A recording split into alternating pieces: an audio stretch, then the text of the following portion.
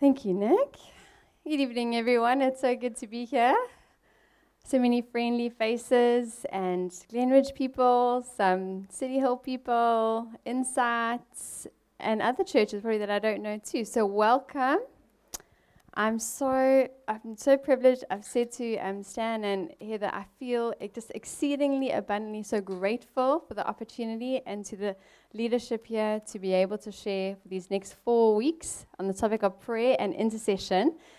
Before we dive into the notes, I just wanted to get a general sense from people in this room here of where we are on this topic. So can you, and there's no judgment here, hey? We can be free. I just want to ask you questions just to divide up the room so I can see where to kind of position some of the things that we're going to be talking about. But who would say they have struggled in prayer? Prayer is a bit of it's a labor. You white knuckle through it sometimes. You feel like maybe there's a glass ceiling. It's really honest. It's really helpful.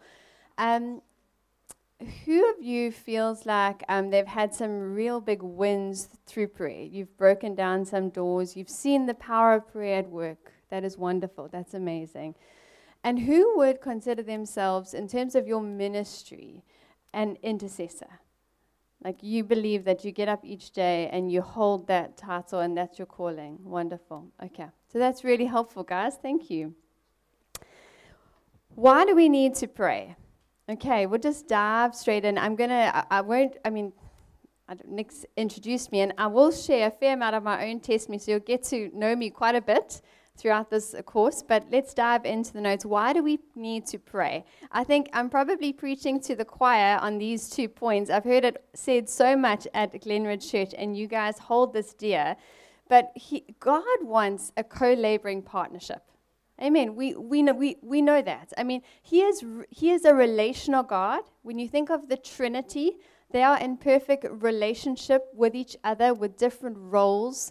If you think of the institution of marriage, if you think of the church as a body of believers, if you think of how Jesus, the bridegroom and the bride, is spoken about in the Bible, we know that God is an inherently relational God. And so everything He does, the Trinity work in perfect partnership with each other to create things, to establish things on the earth, and us and the Lord are no different. He can fully do things on His own. He doesn't need us, but He chooses and desires to partner with us. Okay, so as we mature also in the kingdom in terms of this co-laboring partnership, we realize that it is crucial to our maturity and our acceleration to where God wants to get us to, that our walk with Him becomes a partnership. Okay, there were some things that we needed to be done for us when we were a child, and those things don't need to be done for us anymore when we become a teenager. And when we are an adult, there's things that when we're a child and a teenager, we just don't do anymore. So the kingdom mindset, as we start to walk with the Lord, we realize that there are certain things more things now He wants to do through us than He wants to do for us. Okay, there are things that He wants to do through us, and prayer and intercession is often the vehicle for that. Secondly, He is in charge, but He is not controlling every detail. He is over it and sovereign. He is aware of it. He is omniscient. He's omnipresent. He's omnipotent. But there is free will that we have. And our free will can often stand opposed to God's preferred will upon the earth. If He does all He wants to do, if He does all that He wants to do, when He wants to do it, how He'd like to do it, He would have never inserted into the Lord's Prayer, your kingdom, for us to pray, your kingdom come, your will be done on earth as it is in heaven. We just wouldn't have to pray that. If he wanted to do everything He wanted to do, when He wanted to do it, how He wanted to do it. But He taught His disciples, He taught us to pray, your kingdom come and your will be done on the earth. Bring your will to pass on the earth. We need to pray that. 2 Peter 3, verse 9, it says, "The Lord is not slow in keeping his promise, as some understand slowness. Instead, he is patient with you, not wanting anyone to perish, but everyone to come to repentance." So this is his will. He doesn't want anyone to perish. He wants everyone to come to know him, Jesus Christ, as Lord and Savior. But do people die without knowing Jesus? Are some people going to go to hell? They are. So his preferred will and his desire is that no one perishes. And he's made a way for everyone to spend eternity with him. But the reality is that his preferred will doesn't always get done on the earth. And then prayer and intercession is a way of bringing and establishing his preferred will upon the earth. Does that make sense? Okay. Cindy Jacobs, many of us might know her here. She's an incredible prophet, a prophetic intercessor. And she says in one of her books here, "The soldier of the cross had taught his disciples the need to pray. Thy will be done on earth as it is in heaven." The obvious implication is that God has limited certain of his activities. I'll say that again. God has limited certain of his activities to responding to the prayers of his people. Unless they pray, he will not act. Heaven may will something to happen, but heaven waits and encourages earth's initiative to desire that will and then to pray that it happens. The will of God is not done on earth by unstoppable juggernaut omnipotence out there overriding or ignoring the will of people on earth. On the contrary, God has willed that his hand be held back while he seeks for a person, an intercessor, to plead, "Thy will be done on earth," in this or that specific situation. It's a long quote, but it is loaded. It is profound. Mark Batterson, in one of his books, he also says, God has limited certain expressions of his power to be released only in response to his people's prayer. God has limited certain expressions of his power to be released only through the prayers of his people. So, in other words, heaven waits for you to pray. Heaven waits for us to pray. Certain things God wants to see happen on this earth, and Jesus is coming back very, very soon, and there are people to save, there are nations to go to, there are harvest fields to unlock. And so I really believe in this hour for the church needs to become in the fullest measure the house of prayer that Jesus died for it to actually become. So types of prayers, does that make sense? Why we need to pray? I mean, that's not doing the topic justice at all, but just for laying a platform for it. There are types of prayers, and I want to read a scripture to you. We'll go into 2 types of prayers this evening. The third one, intercession, we'll look at the Greek word for that. I think in week 3, we're going to get to what actually intercession is, because it is different from prayer. Did we know that? One person knew. That's wonderful. I'm sure a lot more knew it. Okay, types of prayers. 1 Timothy 2 verse 1 says, "I urge then that petitions or supplications," depending on which translation you're reading from, petitions, supplications, prayers, intercessions, and thanksgiving be made for all people, for kings and all those in authority, that we may live peaceful and quiet lives in all godliness and holiness. So the first one you see when he says prayer, or petitions and supplications, that is the Greek word deesis. I might be saying that wrong, deesis, okay. And that is a need, an entreaty, a heartfelt petition that comes from a situation of lack or need in my life or someone else's life. That word deo is the Greek word. It means to be in want or lack. Okay, so it's a request that goes up to the Lord from my deficiency, from my weakness, from my situation in which I don't have what it takes, whatever it is, the financial resources, the capacity, I don't have what it needs, what this situation is requiring of me, and I am asking the Lord for it. I'm entreating Him for it. It's the same word actually for Peter's prayer. When Jesus says to Peter, come, walk on the water, and Peter starts to walk, and he looks at the wind and the waves, and he starts to sink, and he says, Lord, save me. That's a deus prayer. Okay, he didn't spend too much time thinking, what is the will of the Lord in this situation or things like that. It was just, save me, pick me up, don't let me sink. And we've all prayed prayers like this. I pray plenty of them. It's a reflex response in a situation or to a car that's, cutting across the road or something like that. And those are beautiful prayers. God hears them. They are recorded in the Bible. They are important. The second one there, for prayers, it's this Greek word pro-eukomehi. I know that eukomehi is right. I double-checked it. It might sound funny, but that's the way that you say it. So this is the Greek word that is most often used in prayer. It's made up of two words. The first is pros, which means towards an exchange. And the second word, eukomehi, means to wish or to pray. It means the request or the ask that's being made. So when you put those two Greek words together in the same word, it means to move towards an exchange of wishes. Okay, so it literally means to interact and dialogue with the Lord by switching my human desires and wishes and exchange that for His will and His plan. So it's loaded in this understanding of prayer is a conversation, and it is a bi-directional dialogue that occurs between me and God.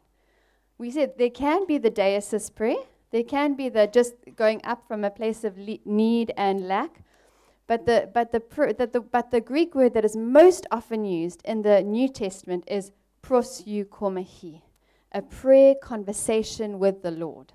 What's interesting about this is that the word eukomehi, without the pro, that word for prayer, eukomehi, is also used in different places in the New Testament for prayer.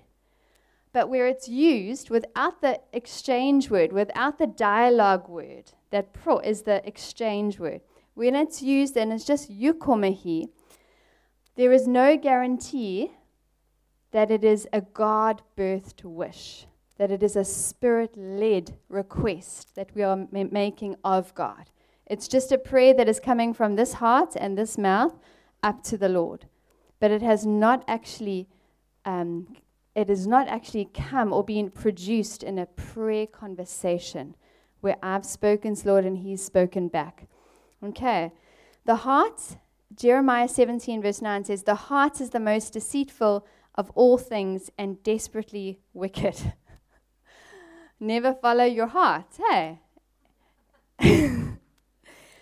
So we can't trust ourselves too much when we pray.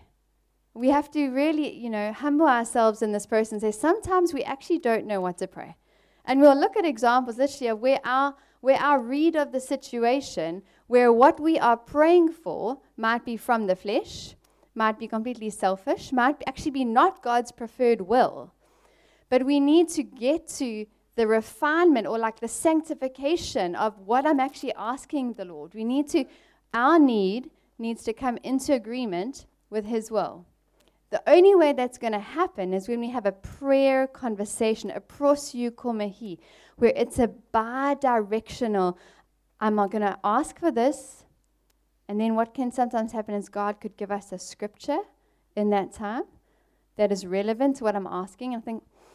I'm thinking on that scripture now, and I feel like my need is being refined. And then I might ask Him again, and He might come back and say, often what He says to me is, what's the motivation for you asking me for that? Okay, Lord. I'm going to refine that ask a bit more.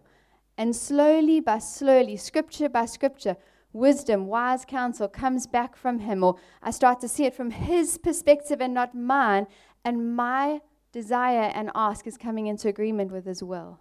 And it's a proseukomehi prayer conversation. So important. So I want to, there's a beautiful example of a prayer dialogue, a prohu komahi, in 2 Corinthians 12, verse 7 to 10. I'll read it for us.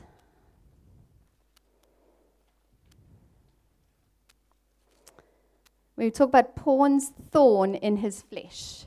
Do we know that story? Have some of us heard of it before? 2 Corinthians 12, verse 7 to 10, Paul's understanding of his thorn. And he's just finished talking about, I know this man that was caught up into paradise, whether in the body or out of the body, I don't know, God knows. And he's talking about himself, actually, in a very humble third-person way, that he had been in the throne room, he had heard things, he had seen things, some of which he wasn't actually, God said, don't say anything about it.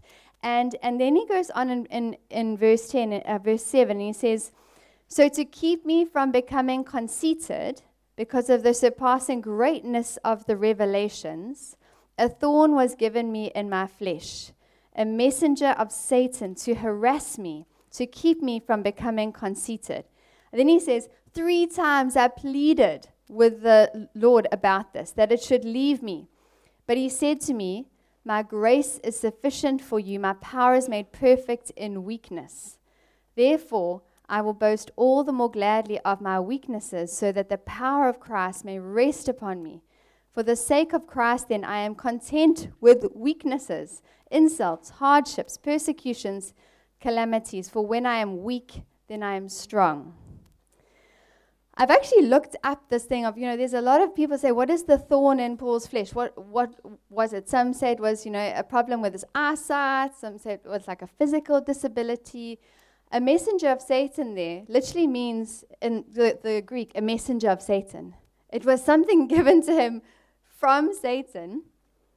And he goes to the Lord in this prayer conversation. He says, 3 times I pleaded with God to take it away. It's like I just love to insert myself into these stories. And I think if I was Paul, I'd probably say, but you've told me to go to the Gentiles. I'm doing such amazing work for you. I'm being so effective in your kingdom, God. People are being saved. This thing is just a nuisance. Take it away. It's an irritation. I could be so much more productive for you if this thing wasn't here. And then it said 3 times he had this request, this deesis probably, just going up to God, just throwing it up. And then suddenly, God started to speak back to him. And in verse 7, obviously this is something now in a prayer conversation, God started to speak to him about the purpose of this thorn and why it was given to him. And he says, verse 7, he realizes it was for the purpose of protecting him from becoming prideful. In verse 9, Paul understands that this thorn actually can provide an opportunity for a great display of God's power. He realizes that actually his evident inability is going to highlight God's ability. And then after this prayer conversation, he actually changes the perspective of his affliction completely. And in verse 9, he says, I'll boast all the more gladly about my weakness, so the power of Christ may rest upon me. It's incredible. But you can see how he went from pleading, that's his starting with, pleading, just take it away. I don't need it. To this higher level, superior God perspective of this thing's going to save me from becoming prideful. This is going to highlight and emphasize God's power to the world. The power of Christ is going to rest upon me in even greater degree because of my inability here. It's so good, guys. It is so good. We need to be in those prayer conversations too, asking God to take our understanding of what we see in the first heaven here up to his level, that our prayers come into agreement with what his will is. Some trials are not meant to be prayed away. We realize that. Some mountains are not meant to be moved. We're just meant to develop the spiritual maturity to get up there and get over it. I wanted to just share, I remember in my early 20s, I grew up in a very traditional church. And so the spiritual gifts, when I got to a charismatic, like spirit-filled church, I couldn't believe there was a thing called spiritual gifts, and tongues was just, like another level. And then we could ask God for stuff. I was like, anyone can just ask him. I couldn't believe it. I was like, And so I thought, okay, well, I'd walked with the Lord for a little bit there, and I was at this church, and I just thought, I'm going to give this thing a go. There's a particular gift I would like, and I'm going to ask him for it. And I was in my early 20s, so it's like, how do you do this thing? I'm just going to send it upwards, ask him for it. And I asked him for this gift. I asked him a few times. And then I felt him say, what are you doing with the gifts that I've given you? I was like, oh, okay. Prayer conversation here. But it was incredible to actually hear God say, and I thought about that, and I was like, actually, that's absolutely right. I realize that there's a law for more in the kingdom. The law for more is look after what you have. Be faithful with what you have. This wasn't, he's telling me here, what are you doing with my gifts? What are you doing with what I've already given you? Not like a father trying to disqualify me for asking and saying, no, don't you come to me and ask me. Like, he's actually trying to qualify me for the gift. He's saying, I'd love to give it to you, my girl, but there's this spiritual law, there's this principle that I have in my word, and it's called faithfulness, and you need to show yourself faithful what I've given you so I can give you that. That was all uncovered in this prayer conversation. And so it refined my prayers and it refined my action.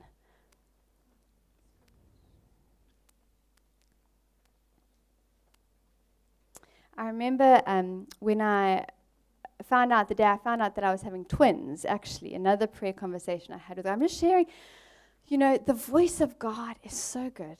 It's like an adventure to speak to him. It really is. I love it. And I remember, it was my second pregnancy, and it was our first scan. I was like 8 weeks along, and I went to the gynae, and I was, just to let you know a bit about me, like I'm a very, very, I'd like to label myself as type A, but all the characteristics that go with that label, I've got.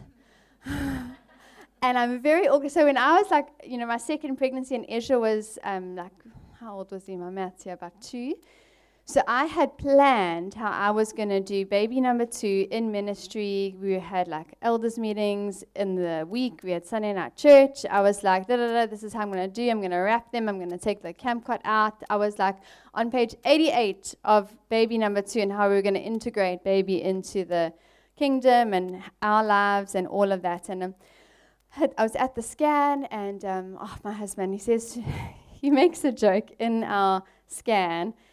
And he says, just before she's about to put the probe on my belly, and he says, imagine if there are 2 in there. And then literally the next second she put it on, she said, there are. And he says, what? And in that moment I was like, what did you do? like, it was just a crazy moment. But I remember holding it together, and I got to the car, and just the complete shock of it, okay, because my training manual was on page 88 of being written already, and I burst into tears, and I said, God, what is going on here? Like, Lord, like, what are you doing? And he was so kind. In that moment, he actually answered me, like a moment later, and he said to me, you have planned such a manageable, containable life for yourself, and that is not what I have for you. And then, so I was like, thank you, Lord. Okay, tear up the training manual.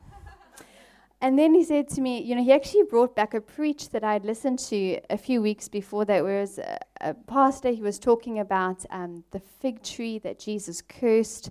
Why did Jesus curse the fig tree? Well, he wants to find fruit on us out of season. In seasons of impossibility where we might look like we can't bring forth fruit, he wants to find fruit in our lives. And I walked away from that preach, and I was like, yes, God, I want to bring forth fruit in impossible seasons, in impossible situations. And I'm sitting in the car, like crying these big, ugly tears. And he actually says to me, remember the fig tree. He says, this is your out of season, and I'm going to show you how to bring forth fruit. And I was like, no, Lord, you set me up. 2 weeks ago you knew this. But it was such a beautiful prayer conversation with him, because after that, I caught something of what his will was. I caught something of his perspective, and it changed the way that I prayed. It changed my next interaction. It changed my understanding of how to pray for grace. It just completely shaped my whole pregnancy and how I would pray, bringing forth fruit in a season of impossibility. And I pray the same for us all, that he'd take those moments we're in tears and we don't understand and we're confused and we are perplexed, and he would just in a moment bring something into focus for you. It's exquisite. So what are the ingredients for effective prayer? That was like a short introduction of types of prayers. We'll get to what intercession is in the third week. But I wanted to talk about some principles of prayer for this week. And I know Praying with Faith will do the next, in week 2, we'll start that. Week 2, we're going to look at how to pray for the sick, how to pray for healing. We're going to look at the connection between body and soul and some sicknesses that can come from that, and how do we actually pray for the sick. Okay, so we'll do that and Praying with Faith next week. But I wanted to kind of just take some of the key ingredients that I've found, and I've also read and been mentored by people so many more years in the kingdom and intercession, and try to distill it to some key principles or key ingredients for effective prayer. Again, I feel like I might be saying things that are already in your head, but it's good to go over the basics. Praying from the third heaven. So you won't find a mention of the third heaven in the Bible. It would be the throne room. It would be where God is on the throne. Okay, some people call this first heaven is what we can see, feel, taste, touch with our physical senses. Second heaven is where the demonic is. You get your demonic spirits and what they're trying to establish and tear down and all of that. And then the third heaven, where the throne room is. So praying from the third heaven, I could preach all day about this, because I think if you had to grasp just one key principle of prayer, this would be it. And you would become like sharp in prayer. And so Ephesians 2 verse 6 says that we are seated with Christ Jesus in heavenly places. Amen? Like, that's present tense. We are seated with Christ Jesus in heavenly places. So we actually are bi-dimensional human beings. We live on the earth, but we are seated with Christ Jesus in heavenly places too. Which means, we have the mind of Christ as well. Paul tells us that. So the mind of Christ is not like a beanie you put on and you never take off, and we just think Jesus' thoughts all the time.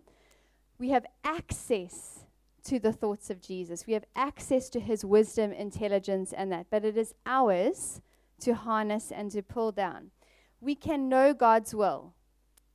Romans 12 verse 1-2 says, "Stop imitating the ideals and opinions of the culture around you, but be inwardly transformed by the Holy Spirit through a total reformation of how you think.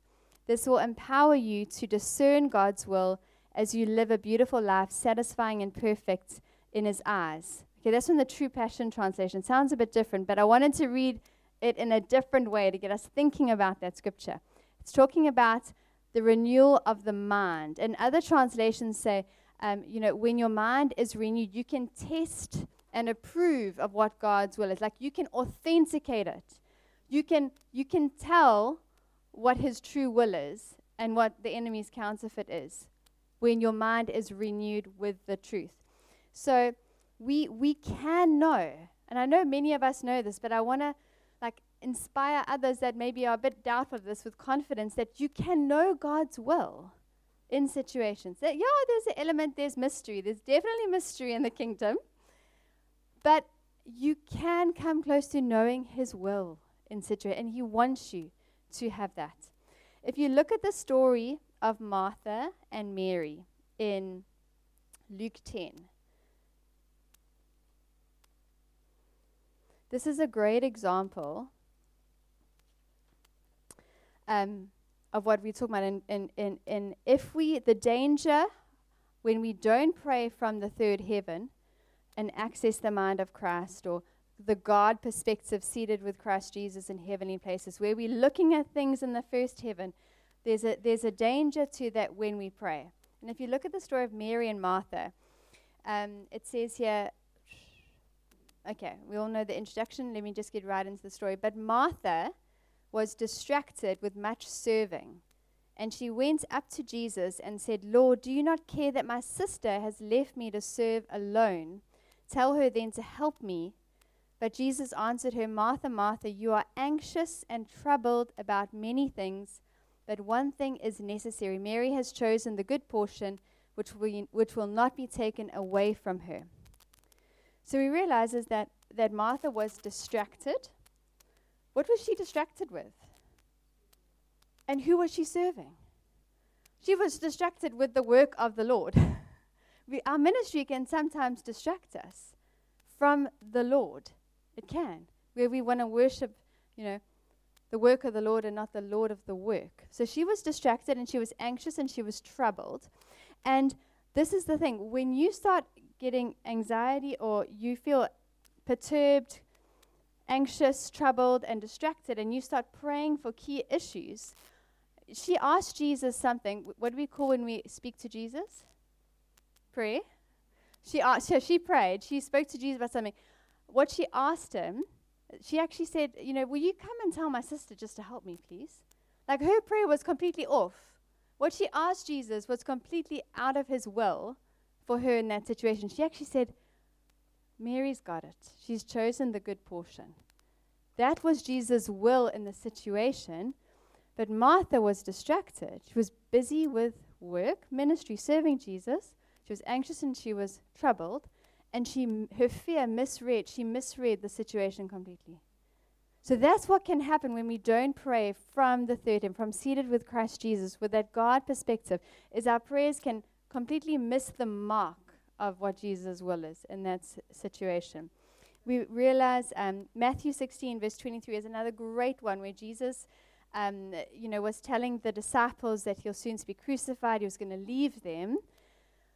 And Peter turns around in Matthew 16, verse 23, and he says, Peter just said, no, far be it from me. No, that's not going to happen. No one's going to take you away from us. And Jesus turns to Peter and said, get away from me, Satan. You are a dangerous trap to me. You are seeing things merely from a human point of view, not from God's. You realize that was the big thing for Jesus.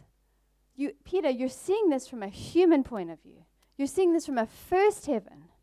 And you know what? It's a dangerous trap for us when we start to see things from a human point of view in prayer.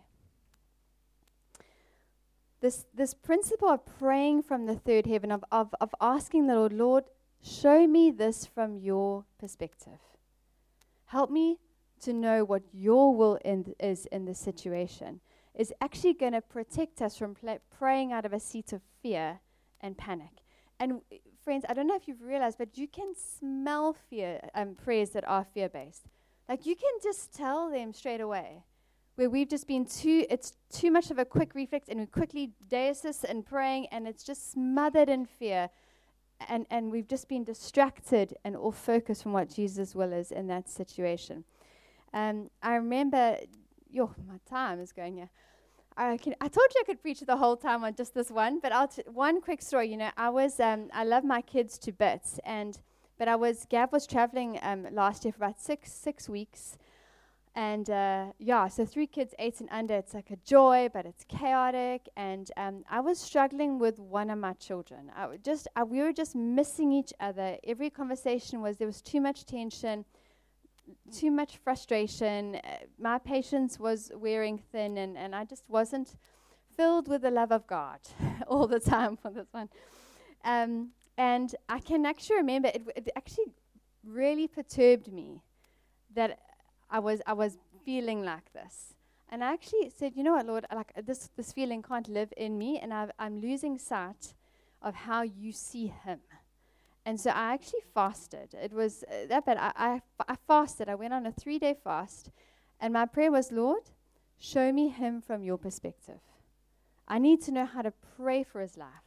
I need to know how to interact with him as you see him and not through the behavior that I'm seeing. I need to pray from the third heaven about him. And I had a 3-day fast. And the Lord was so kind. He honors hunger. He responds to hunger, physical hunger, spiritual hunger for him. And he actually answered me on day 3, and he gave me a dream about his life, about his calling. And it totally overwhelmed me, actually, the way that God saw him and what God was bringing him to his destiny and wanting him to become. And I woke up humbled. And I tell you what, I was now looking at him, not through his current behavior, but his future behavior and the prophetic identity that God has for him.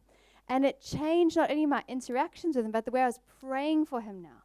I was not worried or distracted or anxious and those things Martha was. I was now confident in that he was in the Lord's hand, bold and courageous. And I knew, there's some things about him that actually God needs in his kingdom. I was looking like, we need to take those things out of you. Actually, that God needs that bluntness, that sharpness. Okay, one more before we pray. This will be a quick one. Kingly and priestly intercession. Okay, Hebrews 7, verse 1. It says, "For this Melchizedek, king of Salem, priest of the Most High God, met Abraham returning from the slaughter of the kings and blessed him." So we know Melchizedek was a king, the king of Salem, and he was a priest. And Jesus was a high priest in the order of Melchizedek. So Jesus was both priest and king. And the Bible refers to us as a royal priesthood, both kings and priests. So when we pray, we have to use, there's elements of kingly intercession, okay? And there's elements of priestly intercession. And I want to really encourage you guys to look at the way that you're praying and to try and use both. And we'll discuss what some of those are. Priestly intercession. When I come before the Lord as a priest, if you can imagine the priests in the Old Testament, they represented the needs of the people to God. Okay. It was cries for mercy. It was entreating the Lord for favor, for deliverance, for protection. The priest stood on the sides of the people. Lord, look at us and what our need is. It's priestly intercession. It's Jesus' roles and activities as Savior, Advocate, High Priest. We see prayers like this when Jesus was on the cross. Father, forgive them, for they do not know what they do. Okay. Wanting to access something that's in heaven, something that God has for the people here. Hebrews 5 verse 7, it says, "During the days of Jesus' life, he offered up prayers and petitions," so supplications, "with fervent cries and tears to the one who could save him from death, and he was heard because of his reverent submission."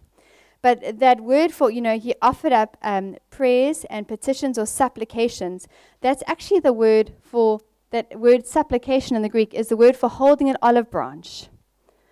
Holding an olive branch was a token of wanting peace, of wanting to make peace with whoever your opponent was, whoever your adversary was.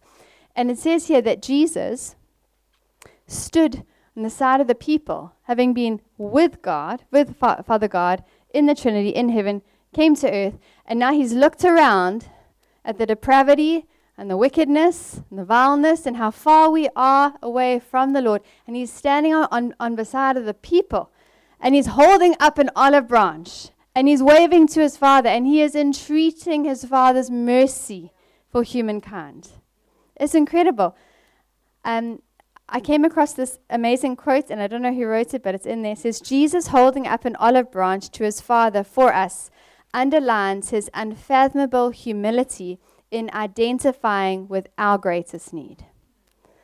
So when we identify, like say we're praying for our children, say we're praying for our partners, say we're praying for our schools, our work colleagues, when you're identifying with their greatest need and bringing that need before the Lord, that's priestly intercession. So kings and kingly intercession. Priestly intercession ministers upwards. Kingly intercession ministers downwards. Kingly intercession is about establishing the rule of God upon the earth, the governance of God, the power and authority of God in situations upon the earth. It's when we, for instance, when we are accessing through the mind of Christ, seated with Jesus in heavenly places, and we come to know the will of God, the plan of God for that person's life or for our community or our city, and we start to prophesy that, and we start to decree it, and we start to, worship, well, not worship, but we give thanks for that. That is establishing his will on earth. That is kingly intercession. It's Jesus' roles and activities whereby he releases the rule and authority of God from heaven to earth, raising the dead, casting out demons, healing the sick, establishing the government of heaven upon the earth. It's utilizing the keys of the kingdom to bind and to loose, to prohibit and to release. Okay, to declare and to prophesy about the Lord's will. Lastly, on this, if you look at the Lord's Prayer, hallowed be your name. So that's worship. That's priestly intercession. That's coming from humankind upwards. Father, hallowed be your name. Then it says, your kingdom come, your will be done. That is kingly intercession. That tense in the Greek is the imperative tense that is a command tense in the Greek. We say, your kingdom come, your will be done. But actually, it's written, kingdom of Jesus come.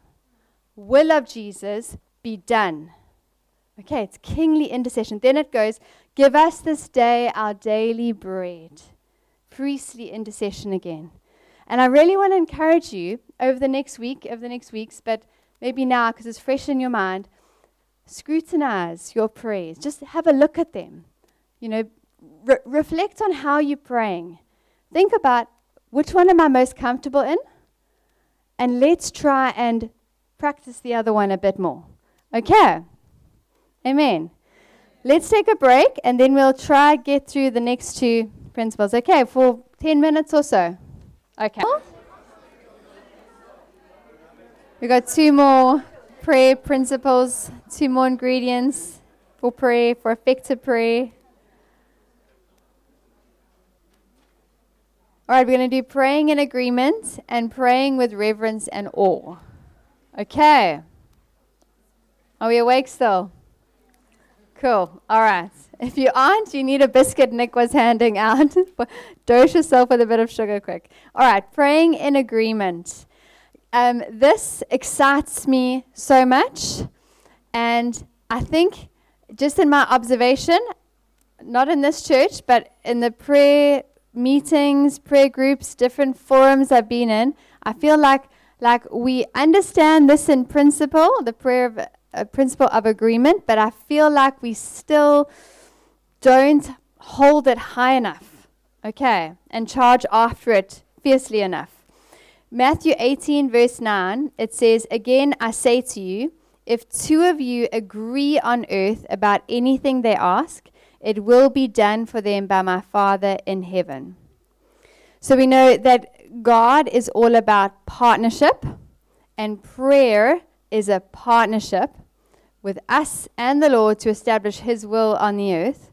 But there's this promise and this principle that relates to a partnership between believers, also in prayer, the principle of agreement. And there is a specific promise he gives here, that if two or more agree on something on the earth, it will be done for them in heaven. So it means that really our prayers multiply power. Okay, our prayers have more spiritual weight and effectiveness when I'm united with another believer or more, and we're asking the same thing. We are of one heart, one mind, one voice. We are of one accord when we ask something. And this should really, really excite us, because then if you're a leader leading the prayer, or you're just someone who doesn't like the microphone, those of us who don't like the microphone that much, you like, I can go to prayer meeting, I can go to not, but they won't miss me if I'm not there. Actually, when you read this principle of agreement, your yes and amen carries spiritual weight. Even if you never pick up the microphone, even if no one ever hears the prayer that's in your heart, if you are agreeing, yes and amen, heart and mind, with someone else's prayer, it's in the will of the Lord, it is adding spiritual weight before heaven. That is very exciting. It is. It really, really is. So there's no excuse for you never to attend prayer meeting. Never excuse for you. Heaven is going to miss you. They really are. Okay. The Greek word for agreement in that scripture is translated as the word to harmonize. It's a beautiful, beautiful way of thinking about it when we pray. Because, I mean, I'm not a musical person, but I know when you harmonize, the voices come together. No one sticks out from the other one too much. There's just a beautiful harmony and agreement. It almost becomes indistinguishable, the voices. You know, there's a oneness to it. It's like, it actually reminds me in Revelation, I just thought about this earlier. It's like when the Spirit and the bride say come. It's like the Spirit obviously says come, but it's the bride in full agreement just says come. One heart, one mind. Leaders, I mean, in terms of praying in agreement here, the practical outworking of this is sometimes we can't jump into praying for a topic without spending just a little bit of time, maybe sharing what your perspective, what your God perspective is that you've got. What are the scriptures the Lord has put on? If you're leading a life group, if you're just praying in a group and there's a burning issue, you need to bring people into agreement on it. You know, we've all probably been in prayer meetings where everyone's praying about a topic and someone will come out left field with some crazy way of seeing the situation, and you think, what on earth? Like just, you know, deaf in our ears. But actually, they might have caught something from the Lord. They might have got something from the throne room in a prayer conversation, and we need to say, hey, tell me why you prayed it. Tell me why you're seeing that from that perspective. You know, we need to do that more because, and what it is, friends, it might, you know, it doesn't matter, but you're saying that I understand the prayer of agreement. I understand the principle of unity and the promise of the multiplication of power. If I can just understand where you're coming from, then we can agree together on it. And so also this prayer of agreement, it's we can't agree in prayer with one voice if we're just kind of in prayer meeting, waiting for our turn, microphones going around. Someone said I need to pray for the preacher and other people are praying, and I'm just waiting for my turn. And I'm like, got these one brain cell prayers. You know, my one eye open, my one ear open. It has to be heart and mind agreement. I'm hungering for the same thing that the person next to me is petitioning for. Okay. If you look at the Tower of Babel, the Tower of Babel illustrates the power of agreement, but obviously the negative version of it. But Genesis 11, verse 6, God says they are one, or other translations say they are a united people, and they have one language, and this is only the beginning of what they will do, and nothing that they propose to do will now be impossible for them. It's like God looks down, and he sees they are one, they are united, and they are of one language.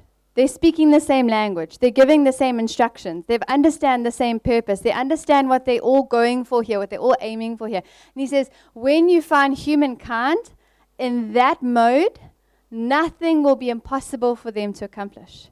So if that was building a name for themselves outside of the Lord's will, without the supernatural support from heaven, imagine exactly if this was his people on earth, empowered by the Holy Spirit, with God perspective, who are one, united, and speaking the same language. We all know the scripture that's been placed on Jill's heart to decree. And we are coming into the slipstream and supporting her. You know, friends, nothing will be impossible. We could lift so much more if we understood and really activated this principle of agreement here. So you might be the one, I get the picture, you know, when I think about this, of you might be the one, like rugby players in a line-out, that's going to be lifted up to catch the ball. You might be the one actually giving the decree. But a lot of us are just going to be the one that's lifting the other guy up by his shorts. And that's important. Coming in behind with all of our weight, in every fiber of my God-given will, I want this to happen. Amen. There are no passive observers in prayer meetings. Please, if I'm in a prayer meeting, I will not keep quiet. Even if someone else is praying the whole time, I will literally, because I'm activating my will, like to keep myself on point with what people are saying, I'm always, yes. Yes, Lord, do it. Lord, I'm in agreement with that. Amen, Lord. Let it be. Like, I don't keep quiet because I feel like I understand this principle and I want to see it happen. So, let's charge at that. Lastly, praying with reverence and awe. Hebrews 5 verse 7 says, during the days of Jesus' life on earth, he offered up prayers and petitions with fervent cries and tears to the one who could save him from death. And he was heard because of his reverent submission. Oh my goodness, this is Jesus. So that Greek word for heard means to be deeply heard. He was listened to intently. That's what it actually is translated. He was listened to intently by his Father. Why? Because he offered up prayers and petitions with reverent submission. And that Greek word, that is translated as godly respect, holy caution, and godly fear. So if Jesus, God's Son, who's forever having been present with his Father in heaven, comes down to earth on mission and assignment to reconcile the world back to, and when he speaks to his Father, who he's very, very familiar with, and he asks things with reverent submission, how much more ought we? And I think we can be quite glib sometimes. We can. I'm so guilty often of grace, and before we leave on a long trip, and I've got these prayers I can say when I'm asleep. One brain cell prayers. And friends, I really think we actually need to stop those. Just stop it sometimes. Just zip your lip in the middle of the prayer, I think, because it's such religion, to be honest. It's such just, I'm in the mode, and I know what I'm going to say, and I can say it when I'm half asleep. And I don't think it honors God in the way that he deserves to be honored with that sort of thing. Like if the Queen of England had to walk into the room, or our president, or someone like that, I mean, we would be ship-sharp awake, and we would formally address them, and all of that. So I really think for me when I was prepping, it was such a wake-up. The reverence or the godly fear, the holy caution. Consider this as we pray. Consider it as you're about to open up your mouth before the Lord. Someone had to die to open up this channel of communication. There is a price tag attached to what I'm about to do, and it was paid in someone's blood. Oh my goodness. No one brain cell prays. Just engage with that just before you pray. My goodness me. This is probably the most costly activity, talking to the Lord, that I'm ever going to engage in. I had a friend out from the States a couple of weeks ago, and we went and we caught up and we had dinner together. It was we had 2-hour conversation. We sat down, we had a good food, and the bill came, and it was a couple $100. But imagine if that bill came and it had paid with so-and-so's blood. Hey? Would I ever be able to eat like that again? Something to think about. The items in the tabernacle and the temple, it says in Hebrews, they were copies of the heavenly things. They were the items in the tabernacle, the temple, all of which you can read, Leviticus, Exodus. They were copies of the heavenly throne room.